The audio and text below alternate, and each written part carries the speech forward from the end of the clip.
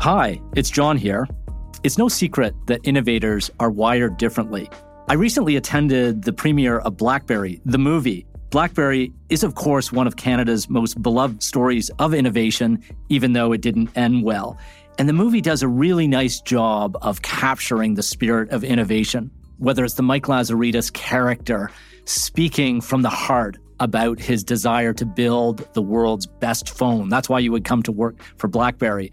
Or the Jim Balsillie character flying all over North America and the world to sell that phone. Innovation is about drive, it's about passion, it's also about corporate partners, it's about a supply chain, and it's really about talent, constantly building and adding to that team, as BlackBerry did so well and then struggled in its final years. But my big takeaway from BlackBerry, the story as well as the movie, is the power of assumptions and how all of us innovating in our daily lives or in our work need to check and challenge our assumptions pretty much every day, because even though we may have invented the best phone for today, tomorrow in innovation is going to be another day. As Professor Danny Bresnitz told us last year on Disruptors, innovation is not just about invention. Invention is the act of coming up with new ideas. Innovation is the act of taking ideas and making them into new products and services. In other words, making things better, faster, cheaper. You know, it may be the Canadian way that we have a lot of inventions under our belt, everything from green garbage bags to the two-way radio to the pacemaker. But we have a much leaner reputation when it comes to innovation. And that's exactly where the Governor General Innovation Awards began. It was created by former Governor General David Johnston and that great Canadian innovator, Tom Jenkins. I've been on the selection committee a few times now, and it's always inspiring to see nominations from every region and every sector, and to see that innovation really is a Canadian pursuit. But what makes a great innovator? And what goes into forming and building great teams of innovators? And can Canada truly be that innovation nation?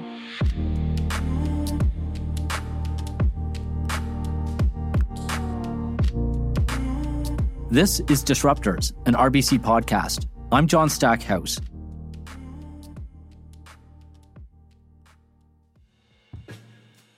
It's Canadian Innovation Week, and on today's show, we're talking about that buzzword, innovation, and what makes an innovator. Are you born with it? Can it be taught? Is it nature or nurture? We'll hear from 3 of this year's 6 Governor General Innovation Awards winners, spanning pharmaceuticals, mining, even social justice, proving that innovation takes place everywhere. Joining me first is Gary Agnew, co-founder and CEO of Ideon Technologies, a BC-based mining technology firm that provides valuable intelligence to those who explore beneath, sometimes way beneath, the Earth's surface. Gary, welcome to Disruptors. Hi, John. Thanks very much for having me on the show. It's great to have you, especially talking about innovation and what makes an innovator. And I want to start with the intersection of mining and technology, and that intersection is innovation. Mining probably doesn't spring to the top of the mind when people hear the word innovation. Maybe give us a sense of the DNA of a miner and the DNA of a techie and how those can intersect. Historically, mining has been thought of as one of the late adopters of technology, and certainly there's some good evidence as to why that's the case. You know, I would assert, John, that in the last 5 or more years, the acceleration of innovation in mining is absolutely breathtaking. And because there's a long history, I don't think the public truly appreciates the amount of innovation that's happening in mining today. And just to give you an example, there's a lot to talk about autonomous vehicles on the road. Autonomous vehicles have been running in mining probably for over a decade now. And so the mining industry is innovating, and we're excited to be part of what I see as a huge acceleration in innovation in the sector. Give us a quick sense of what Ideon does. Yeah, we use the energy from supernova explosions in space in the form of cosmic rays, and we use that energy to image down to a kilometer beneath the Earth's surface to help our clients identify areas of mineralization. That's awesome. What have been the big hurdles in making that happen?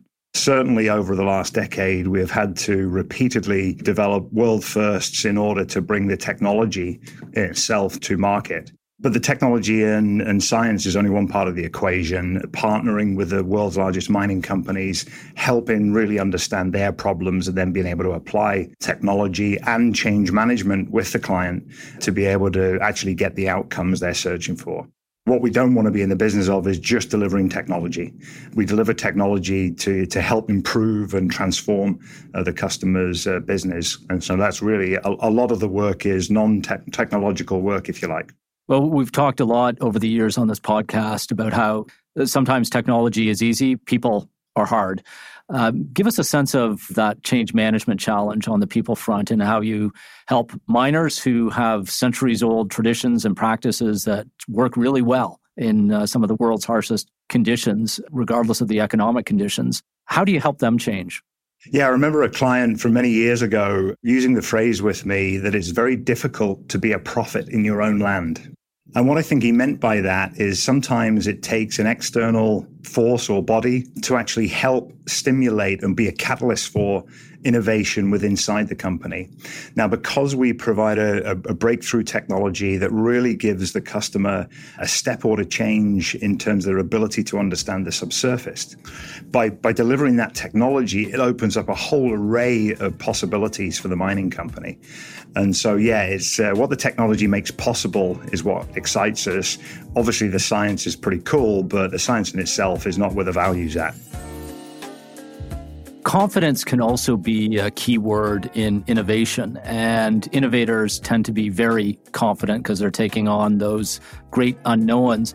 I wonder if you can give us a sense of how you maintained confidence in what you were doing, even when it wasn't proven. Yeah, I guess we've been told many times over the last decade that it's impossible. You will never do it. And in actual fact, in our facility, up on the wall is a Nelson Mandela quote. And that quote is, "It always seems impossible until it's done." And what we try to embed in our organization, John, is this sentiment that not giving up is actually what gets you to breakthrough innovations. Because there's hundreds and thousands of problems we have to solve along the way. And so the moment when you're just about to give up, when you push and push again, suddenly there's this amazing breakthrough on the other side that seemed impossible only a few steps before. I love that Nelson Mandela quote. Innovators tend to love the word impossible. It's the great to dare. I wonder if you can give us a bit more sense of how you've built a culture for innovation in Ideon. Yeah, well, it very much started with our vision, mission, and values. One of our values is informed by industry, driven by science. Another one of our values is boldly ambitious, exceptionally human. And what we're trying to characterize in that kind of double-edged sword in each value is creating a tension, but ensuring the science is leveraged to solve real-world problems for the industry. And being boldly ambitious because our customers needed us to be, but being exceptionally human in the way we show up without arrogance as a partner, prepared to roll up our sleeves and really lean into solving the problem with the client. So yeah, definition is the start of creating a great culture. And then of course it's in every act that you do as a leader, in every communication that you have with the team, engagement with customer. People pay more attention to what you do than what you say as a leader. You're being assessed every single day in terms of the actions and the decisions you make. Those are really great insights, Gary. People often look to the leader as being kind of the lead dog of innovation, and yet innovation is also a team sport or a pack activity with everyone playing different roles. How do you pull out the really innovative people in a team and also pull out the innovative spirit that exists in everyone, regardless of who they are or what they do? Yeah, and just to clarify, I absolutely do not see myself as the chief innovator, and far from it. And my role is much more about creating the environment, hiring the very best talent, creating the culture that supports innovation. And then my job is to ask the right questions and to encourage the team and challenge the team to take on, difficult problems. And our CTO, Doug Schutten, is really a remarkable innovator, a great scientist and technologist. And so Doug really takes the credit for the technological innovation that happens at Ideon, and of course, with huge support from the cast of the Ideon team. Gary, I feel like you've already given us a masterclass in both leadership and innovation.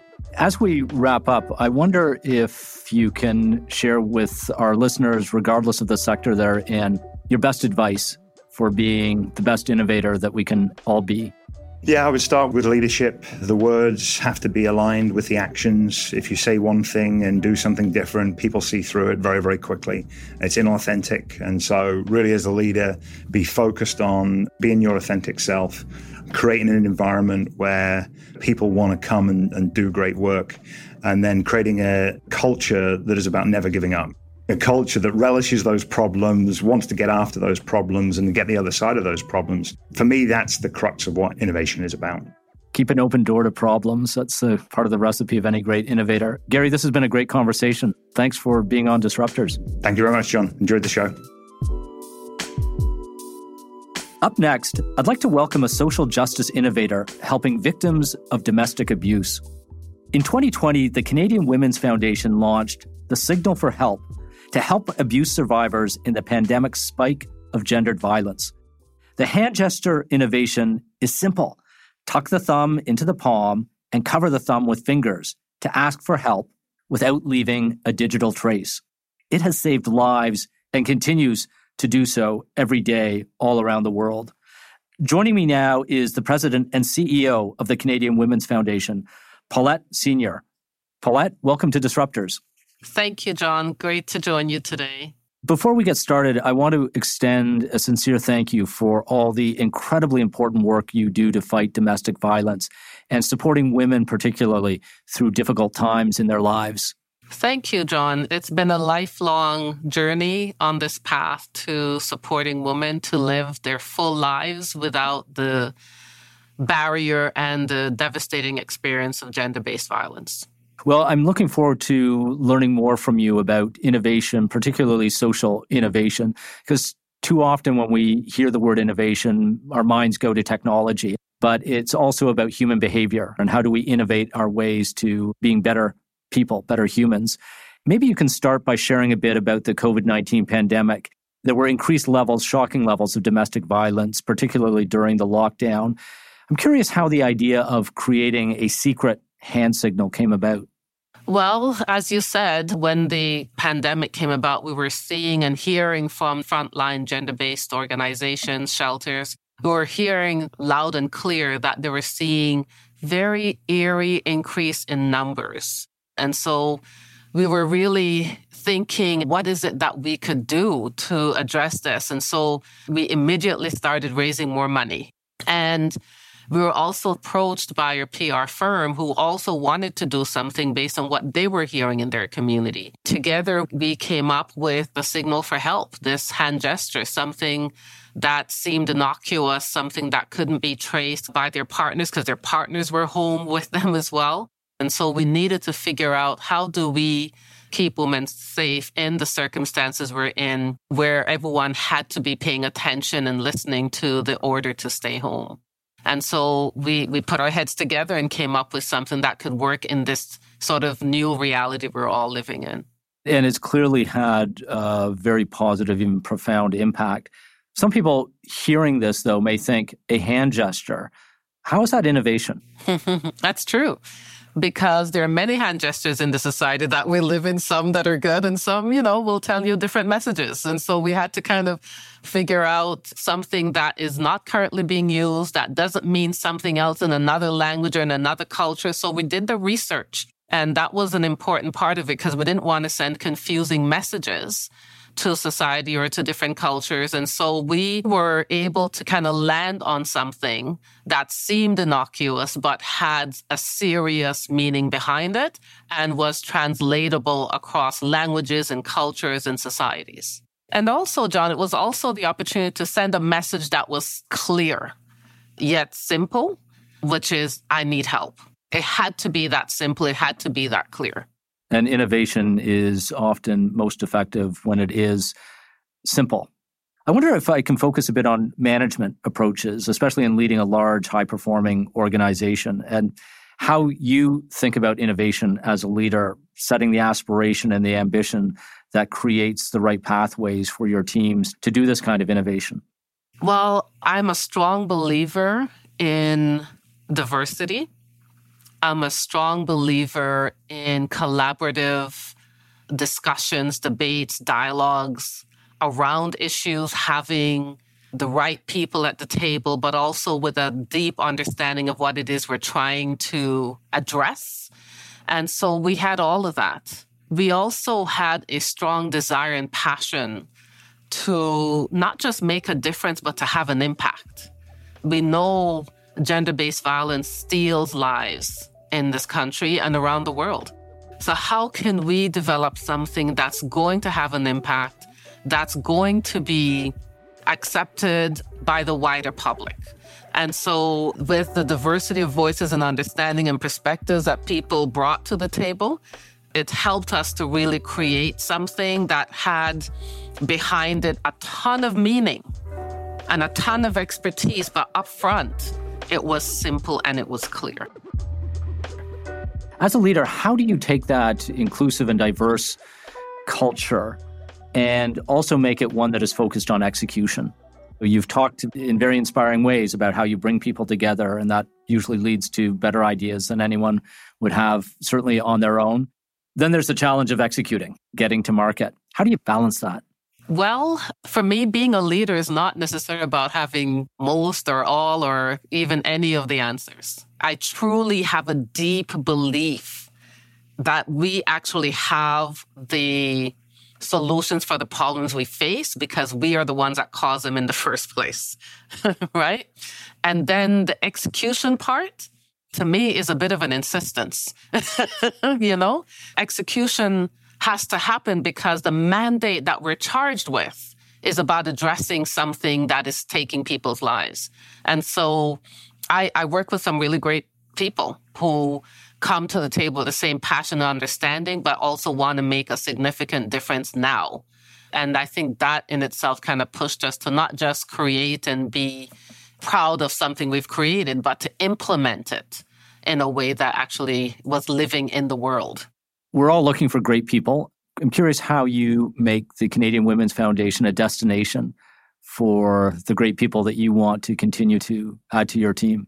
I do my best to lead from a place of authenticity, from a place of unapologetic love and passion for this work, from a place of really believing that change is possible. Those are really inspiring words. I'm curious, Paulette, just as we move to close for this segment, what's next for the foundation? What's your next great challenge? I love this question because I'm excited about the future. I see nothing but growth. I see nothing but the ability to speak to more people, to influence more people, to bring more people to the table, and for us to actually have the impact that we desire. And in order to do that, we have to keep innovating. We have to keep thinking about how can we reach the public in a different way than the usual, because preaching doesn't do it, right? I'm convinced that people are essentially good and essentially want to see change and essentially want to see justice. And it's our responsibility in terms of the work that we're doing to support gender justice, to end gender-based violence, to tap into that desire of people. I can't wait to see all that you're going to continue to build, Paulette. Congratulations on all that you've done, and thank you for being on Disruptors. Thank you so much for having me.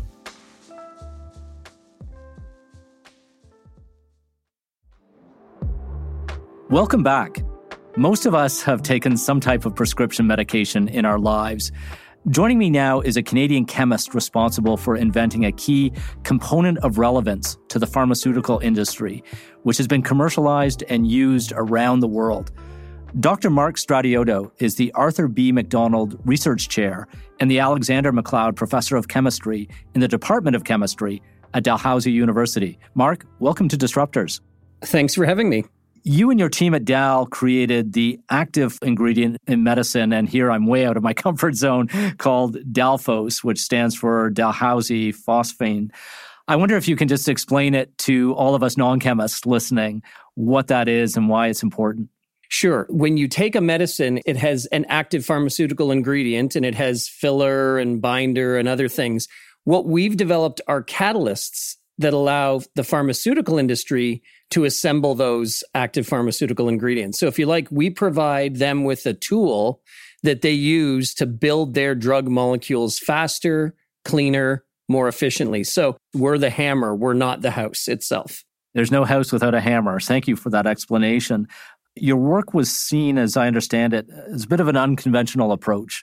We're talking on this episode about innovation, and innovators tend to follow unconventional approaches. How did you navigate this course, which maybe some of your peers were questioning in the early days? It's a complex interplay, to be fair, of a variety of factors. We come from a different sort of branch of chemistry than is conventionally applied in this area. So we bring just a different vantage point altogether. Also, one of the big innovations that you're referring to, and thank you for your kind words, was the idea of going from palladium-based catalysts to nickel-based catalysts. And the assumptions that many made is that to do that, you would have to sort of trick nickel into doing this work properly. And we thought, well, no, we're not going to take that approach. We're going to take a different approach where we design what are called ligands that connect to the metals. I know I'm skipping over a lot of chemistry here, but having a ligand approach allowed us to approach the challenging problem in an innovative way that from our perspective looked obvious, but from other perspectives looked that it wouldn't be feasible. And I guess we're just lucky that we stuck to our guns. One of the questions I like to ask innovators is, did you see the end state? Did you have that goal in your mind's eye and you just had to forge a path to get there? Or did you find the end state by forging a path that got you eventually into that discovery? That's a perfectly framed question, in fact, because science often is a collection of both of those things. And so we had done a lot of successful work in other areas that had sort of prepared us for what solutions were going to be needed for these other larger problems. And so you definitely need some preparation, a bit of luck, a bit of timing, but we certainly did see how our approach, if successful, would deliver on solutions to those problems. I suspect one of the critical ingredients in that, it's nice to say preparation plus luck plus timing, but there's also the ecosystem that you're in, and particularly a large public research university. I'm wondering, Mark, what it is about the atmosphere of a university that makes it ripe for innovation. You're exactly right. This is not done in isolation. The colleagues that I have the privilege of working with, both in the university and around the world in the pharmaceutical industry, them sharing their problems with me helps me understand how we can make impactful solutions.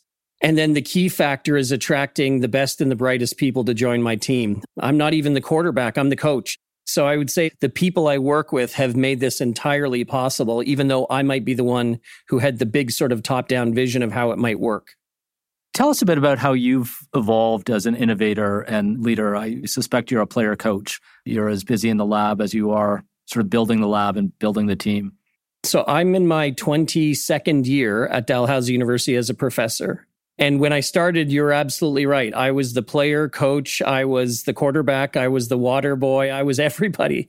And as you grow, it's like a small company. You grow, and then eventually you get to the size where you're no longer benefiting the group by being in the lab. You're better to be working with industrial collaborators, forging new areas, seeking funding, seeking investment. The truth is, the people who work with me in the lab are better scientists experimentally than I am, so I'd rather leave them to do the work at the high level that they do. In terms of the direction and the focus evolution, it was about 10 or 15 years ago, we developed some catalysts for a different reaction. To make a very long story short, it resulted in some interesting academic publications and some interesting chemistry, but in the end, we realized it lacked practicality to then be translated into the real world. And so that evolution might be the most important evolution that's happened to me, going from sort of academically interesting but impractical to academically interesting, but with the requirement that we're only going to go down roads that we know we can deliver big impact within, if that makes sense.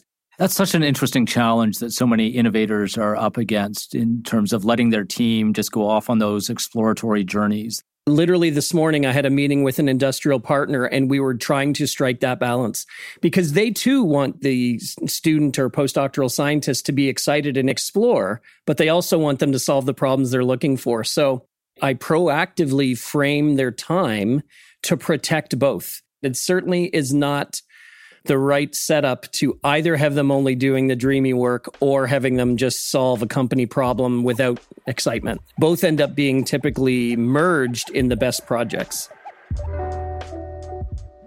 Mark, you've got such a great story, and good on Dalhousie for being part of that. I wonder, as we move towards close, if you can share some insights on what Canada has and what we need to be the nation of innovators that we know we are, but that we can truly be for the world. This is Innovation Week in Canada.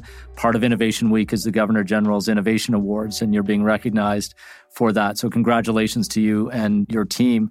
But just as we wrap up, Mark, what should Canadians be thinking about in terms of what we have and what we need to come to grips with?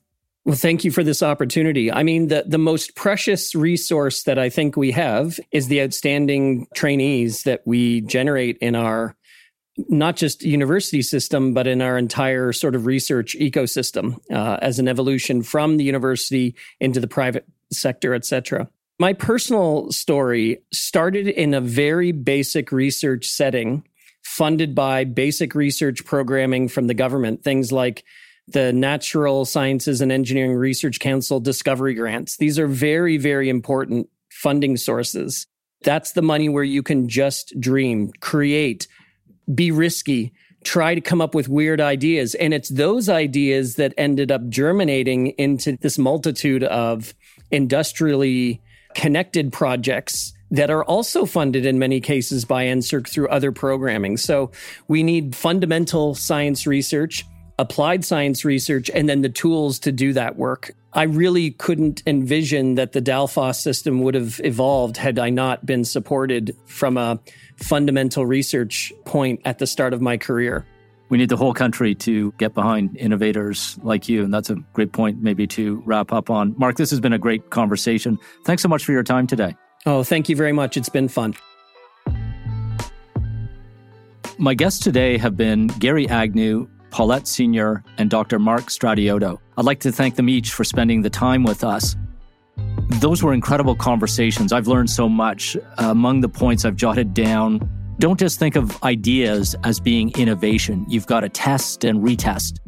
Aim for impact. We all want to have impact in the work that we're doing. That's how you attract great people that make great teams, but it's also what drives innovation. And then finally, I loved what Mark had to say about being part of a bigger ecosystem. Every innovator needs to see themselves as part of something bigger, whether it's a corporate value chain, as we heard from the mining sector, or a coalition of NGOs, as we heard from Paulette, or a university, or the community that you work in. Innovation doesn't take place in a lab. Sure, it needs labs, it needs offices, it needs garages, but all those garages and labs and offices are part of bigger communities, physical and virtual. And Canada, as we've heard for decades, is a community of communities. So let's keep that going, because that's what's going to drive innovation right through the 2020s and beyond. I'm John Stackhouse. This is Disruptors, an RBC podcast. Join us next time as we dig into another topic. How can Canada's building sector, whether it's homes or shopping malls, office towers, or industrial buildings, forge a better path to net zero? Talk to you soon.